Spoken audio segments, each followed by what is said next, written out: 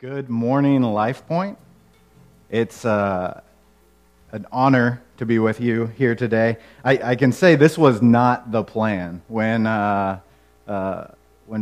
Pastor Alex asked me to talk a couple months ago, you start thinking, okay, I'm gonna preach at one sermon, and then we went to two sermons, and so automatically I was going to have to preach twice, which was, mentally kind of a little shaky. And then you get to the point now where it's like, well, actually, you're going to, be the first sermon live streamed for LifePoint Church, which it's an exciting opportunity. Part of the vision of LifePoint, we've talked about not needing a building in order to be the church, right? And this is just another way that we can do that. I'm excited to be here. What I want to talk to you about today is perspective. Ultimately, we all kind of have a perspective on several different things. It's definitely, right now, it's very apparent that everyone has a perspective on the coronavirus, whether to be worried, whether to not worry about it at all. And those perspectives, especially during times of our problems and issues, really shape how we act and how we interact with other people. Perspective is an interesting thing. My wife likes to call childlike perspective. She calls it childlike wonder, and that she still has a good handle on her childlike wonder. That childlike perspective, as adults, we can laugh at. It's really where the TV show Kids Say the Darndest Things came from, right? Because a child's perspective on the world and just different things is funny, and it's new to us adults. Sometimes we forget what that perspective looks like. I remember growing up, one of my good friends, he had their family pet was this German Shepherd. And even today, in my memory, this dog was the biggest dog in the world. Anybody that's watched the movie Sandlot and you have the beast, right? Like this dog was larger than life. And all of that, my perspective on the size of Ben, the German Shepherd, was based on my size, what I knew of dog breeds and what big breeds there were out there. And all that shaped my perspective.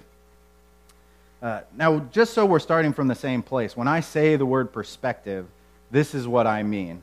From the New Oxford American Dictionary, a particular attitude toward or way of regarding something, a point of view. Basically, how you perceive a situation or something. If we see this, if I put this picture up on the screen, this picture, some of you, after the Super Bowl, might actually know what it is. Some of you are probably maybe, a quick little fist pump. Yeah, Kansas City Chiefs. Others of you might be out there thinking, okay, football, yay, sports. And then some of you who are San Francisco 49ers fans are probably a little, it hurts a little bit still, even with the Super Bowl just a month ago. And that's how our perspective works. I have another picture here. Now this, as a parent, I see this picture and, it can really get to you. You want to jump in there, you want to shut it down, you want to stop it. Some parents out there are probably of the opinion, like, well, kid, just turn around and pop him. Like, what are you doing, Don't let that happen. So if our perspective is strong enough, really our perspective can lead to action. It can translate into, hopefully, positive actions. So a great perspective can help you have peace, especially right now throughout the coronavirus. And whether it's an issue at work or school or wherever you may be, a great perspective can help you find peace in that. It can help you find contentment, as there's always something new or better. The newest phone, it's spring break time, and social media is full of pictures of families going on vacation, less with the virus, less travel happening, but you're seeing people do things that maybe you want to do, and that perspective can give you contentment with your situation and what you're dealing with. A great perspective can help us have gratitude. So often there's things in our lives, people that do things for us that maybe they just have done it so often that we forget, and we get to the point where we take it for granted. And a great perspective can bring you back and help you recognize those times. My hope today is by the end that we would gain some good perspective in our problems, some of the issues we deal with, and getting to the other side of it and having some positive actions. So let's, as the National Day of Prayer, as you can see, we've prayed several times. Let's pray as we dive in. Lord, I just thank you for this opportunity. I thank you for those out there watching, those that will watch this later. I pray that as we dive into your word, that you would speak through me, that it would be your words, your lesson, not mine, Lord. I just thank you for each and every one of the people out there today. I pray for safety and just comfort as we're all dealing with different things. I just thank you and praise you. In Jesus' name, amen. So now why perspective? I can say wholeheartedly because Jesus cared a lot about perspective. You look through the New Testament and Jesus' teaching, what you'll find is so many parables and lessons where he was trying to move the perspective that had changed over time in the church back to where it was originally intended. One of these concepts is the idea of first is last and last is first. Now, Jesus was traveling with the disciples on the road to Capernaum, and during that time, the disciples had started arguing about who was the greatest of them, which that right there should tell us, okay, well, this doesn't exactly sound like something Jesus had taught. So they get to Capernaum, and Jesus kind of asks, like, hey, what were you guys talking about? And they tell him, this is what we were arguing about. And in Mark 9:35, this is Jesus' response. Whoever wants to be first must take last place and be the servant of everyone else. So this brings me to my first tool number one for helping our perspective. And the first tool is our alignment. If perspective is a point of view, then proper alignment is seeing things from the angle that God would have us see it, seeing it for how God sees it. Now, I don't know about you, but that passage, the disciples arguing, brings me some comfort. These guys that had spent so much time with Jesus, the ones that should have probably the best perspective, still dealt with this issue of alignment. They were dealing with this issue of importance and not viewing their work for how God sees it about everyone else. Last is first, first is last. Full disclosure, I know my issue with alignment comes when I start competing with God kind of for his job as CEO. If it was an organizational structure and God's at the top as CEO, I'm a pretty capable guy. I feel I'm pretty handy. I can solve a lot of problems. So what happens is I start trying to fix all my own problems without acknowledging or asking for help from the CEO. And I start trying to jump the ladder in that structure. And ultimately, it's going to have negative effects. Maybe you can relate. Maybe you signed up for a project or something at work, and an individual came in who was in charge, and they told you exactly what you needed to do. And then maybe 5-10 minutes later, after that person leaves, somebody else comes in and, what they really meant, and they try to tell you what you should do instead. And they're not in charge of the project. They're not in that place. And it breeds confusion, and it ultimately can ruin that situation. So how do we work on our alignment as it relates to this perspective? If it is seeing things how God sees it, I think we just go back to this last is first and first is last idea. In whatever problems we're facing, stopping and taking the time to try and see where the other people in the issue are at, loving them through that, and seeing where they or how they are viewing the situation too. That alignment allows us to see if God loves all of us equally, he wants each of us to know that and to look at those issues through that lens of understanding his love. So as we're loving people through these issues, that's one way we can do that, is trying to see their point of view lovingly and patiently. There are a couple more tools as we work on our perspective.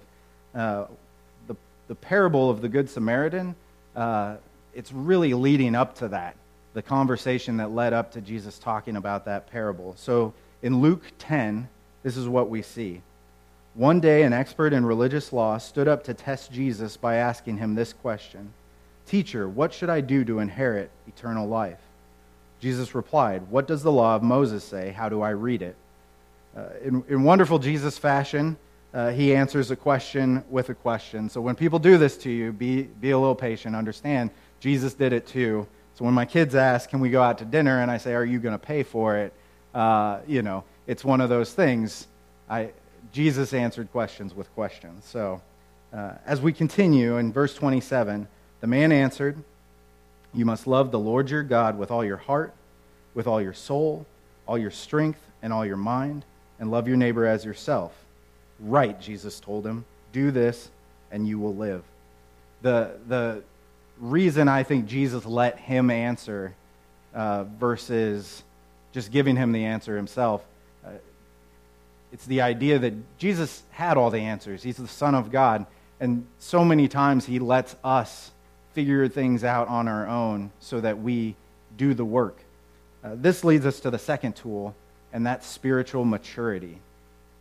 So if perspective is a point of view, proper spiritual maturity helps inform us what exactly it is we're looking at. The idea that Jesus knew the answer to the situation. The expert in the law wanted an answer. He was testing him, but Jesus wanted him to figure it out and wanted him to answer. So often in our world, we want quick answers. We want things to work immediately. Technology is such right now that, you want immediate feedback. When you text somebody and you don't get a response automatically, or if you're texting back and forth with someone and, they just go silent. We live in a day and age where that's frustrating because we're not getting the immediate answer. I can absolutely say letting something breathe for a moment, giving an issue or a problem some time to really stop and apply some of our spiritual maturity, our knowledge, and our wisdom is going to help that immensely. In a perfect world, as we get older, our maturity should increase over time. If you're old enough to have gone to a high school reunion or several high school reunions, you probably came across a time where you met somebody you went to high school with, and you said the phrase, "You haven't changed one bit." And part of it is probably a compliment, but there's part of it that can be not a compliment at all, in the sense that they haven't grown, they haven't changed, they haven't matured in any way. The example I love most about this, that is a great example in the Bible, is found in John. A woman had been caught in adultery, and they bring her to Jesus. Now, what's supposed to happen is she was supposed to be stoned for that sin. And they bring her to Jesus, and they're questioning her, trying to get Jesus to tell them exactly what they should do, which is stone her. So in John 8, we find this passage. They kept demanding an answer, so he stood up again and said, "All right, but let the one who has never sinned throw the first stone." Then he stooped down again and wrote in the dust. When the accusers heard this, they slipped away one by one, beginning with the oldest, until only Jesus was left in the middle of the crowd with the woman. The oldest left first because of that level of spiritual maturity. Even though they were coming at Jesus in a negative way, they were trying to trap him, they were trying to trick him, even though that was the case, they still had the spiritual maturity to understand what Jesus was saying. So the oldest left first because they knew that at the end of the day, we've all sinned. Here at LifePoint, we say no perfect people, because that is what it is. No perfect people. We can gain immense perspective in our problems when we apply our wisdom over time to thinking about our issues and how to respond to those things. So At LifePoint, we say nothing will get you further faster than the Word of God. If you want to increase your spiritual maturity, getting in the Word and reading the Bible is probably the number one way that you're going to increase your spiritual maturity. Additionally, in that, I would say don't get frustrated when you don't know where exactly things are found. There's a verse, especially with this, as we give our problems time to breathe. It's in James. It says we should be quick to listen, slow to speak, and slow to become angry. Now, I had to look that up, where exactly it was last night, so I would know. Don't get frustrated when you don't know where exactly things are. The Bible app is an amazing resource that you can get. You can search for things. You can find the passages that are going to apply to your situation every day. Additionally, if you want to increase your spiritual maturity, finding others that have maybe walked the road a little bit longer than you and just using them as a resource, asking them questions. How did they deal with certain types of situations? That shows immense spiritual maturity in seeking out the answer, not only through the Word, but through other Christians who maybe have the answer already. There's one more way I believe we can gain perspective, and it's probably, I believe, one of the most important. As we go back to our passage in Luke, the teacher of the expert in the law answered, love the Lord your God with all your heart, with all your mind, with all your strength, with all your soul, and love your neighbor as yourself. And Jesus says, right, do this and you will live. And then, here's the kicker. The man wanted to justify his actions. So he asked Jesus, and who is my neighbor? I can say, this is me a lot. Anytime I stop and I start worrying about myself more than other people, more than what God thinks in a situation, my focus becomes the problem. And this is our last tool for gaining perspective, making sure we have the right focus. If perspective is a point of view, proper focus helps you pay attention to exactly what you should in that moment. And hopefully, like we said earlier, a good perspective leads to positive actions. Hopefully that focus will tell you and help inform what you should do next. Anybody that knows me knows that I'm a bit of a movie buff, and I found that there's always a good clip out there to kind of reinforce what we're talking about. So let's watch.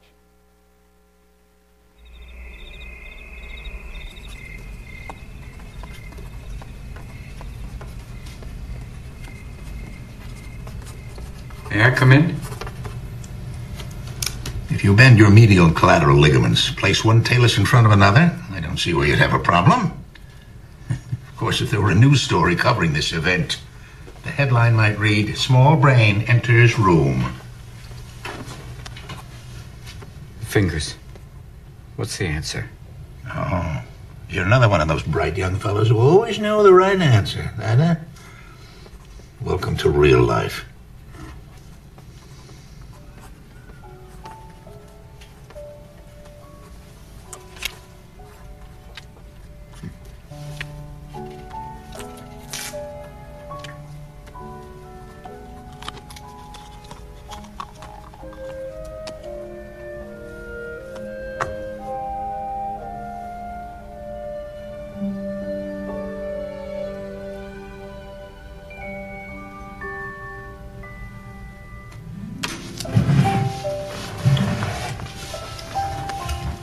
How many do you see? There are 4 fingers, Arthur. No. Look at me. You're focusing on the problem. If you focus on the problem, you can't see the solution. Never focus on the problem. Look at me. How many do you see? No. Look beyond the fingers. How many do you see?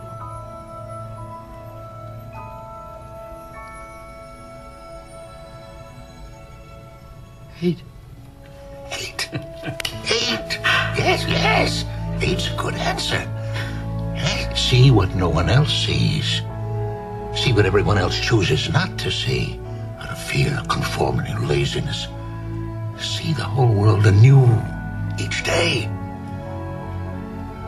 And the truth is, you're well on the way. You didn't see something here besides a crazy, bitter old man. You wouldn't have come in the first place.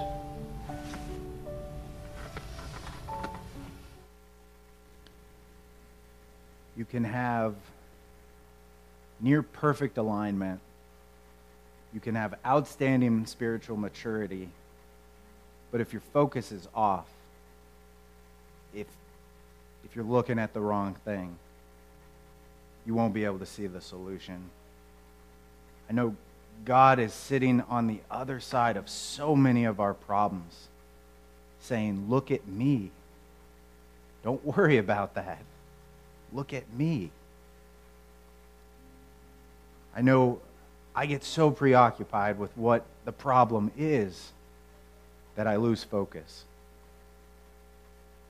I try to fix every little thing, which will only get any of us so far. We all have a problem that we've faced or we're facing in this moment that no amount of strength or money or willpower or anything will make it go away. I believe that that is what God is calling to us today in this moment, is to look at Him in those problems and trust that He will make our path straight. I can tell you it isn't a magical solution, and I can't promise that problems go away or that new problems won't come. But I can tell you, when you look through your problems and focus on exactly what God has for you, the problems seem to disappear. It leads to an amazing new walk with Him, where you're not controlled by your problems. You're not making rash decisions based on your problems, but based on Him and His love for you. And that right there, that is the walk, that is the light, that is the love that everyone will see. And I guarantee you, they'll come up and they'll say, how are you able to be right now? How are you able to move? How are you able to do anything right now while you're dealing with this? And you can point them to Him. And you can say, I couldn't without God. Proverbs 3:5-6 says, trust in the Lord with all your heart. Do not depend on your own understanding. Seek His will in all you do, and He will show you which path to take. We all have a next step. Armed with these tools, I'd encourage you as we go through these uncertain times to reach out to others who may be in need of helping. Some people are unable to focus in these moments, and you can be the one who's focused in helping. See how we can serve them. Additionally, if this is you, if you're feeling like, I can't focus, I can't find, we at LifePoint, we're here to help you find your way to God. Reach out to us, contact us. We want to help you with that. The Share the Love event has been amazing, and it continues to be amazing. And there's never a better time than right now, this moment, the next moment, in the moment, to show people the love of God and love them through whatever it is they're going through, whatever problems they have. We all have those next steps. If you're looking to partner with us as we move forward, sharing the love and continuing that, as always, you can give online or through the mail. As we're practicing social distancing, this might be the best time for some of you to set up that online account, to be able to partner with us, helping people find their way to God. Let's pray as we close. Lord, I thank you for your word. I thank you for just the lessons you constantly have for us, Lord, as we seek you in your face. I just pray as everyone goes out throughout their day that you would just Be with them, lift them up. Help them to align. Help them to grow in their spiritual maturity. And help them, most of all, Lord, to focus on you on a daily basis. We don't know what tomorrow brings, but we know regardless, you're there loving us yesterday, today, and tomorrow. I just thank you in all these things. In Jesus' name, amen.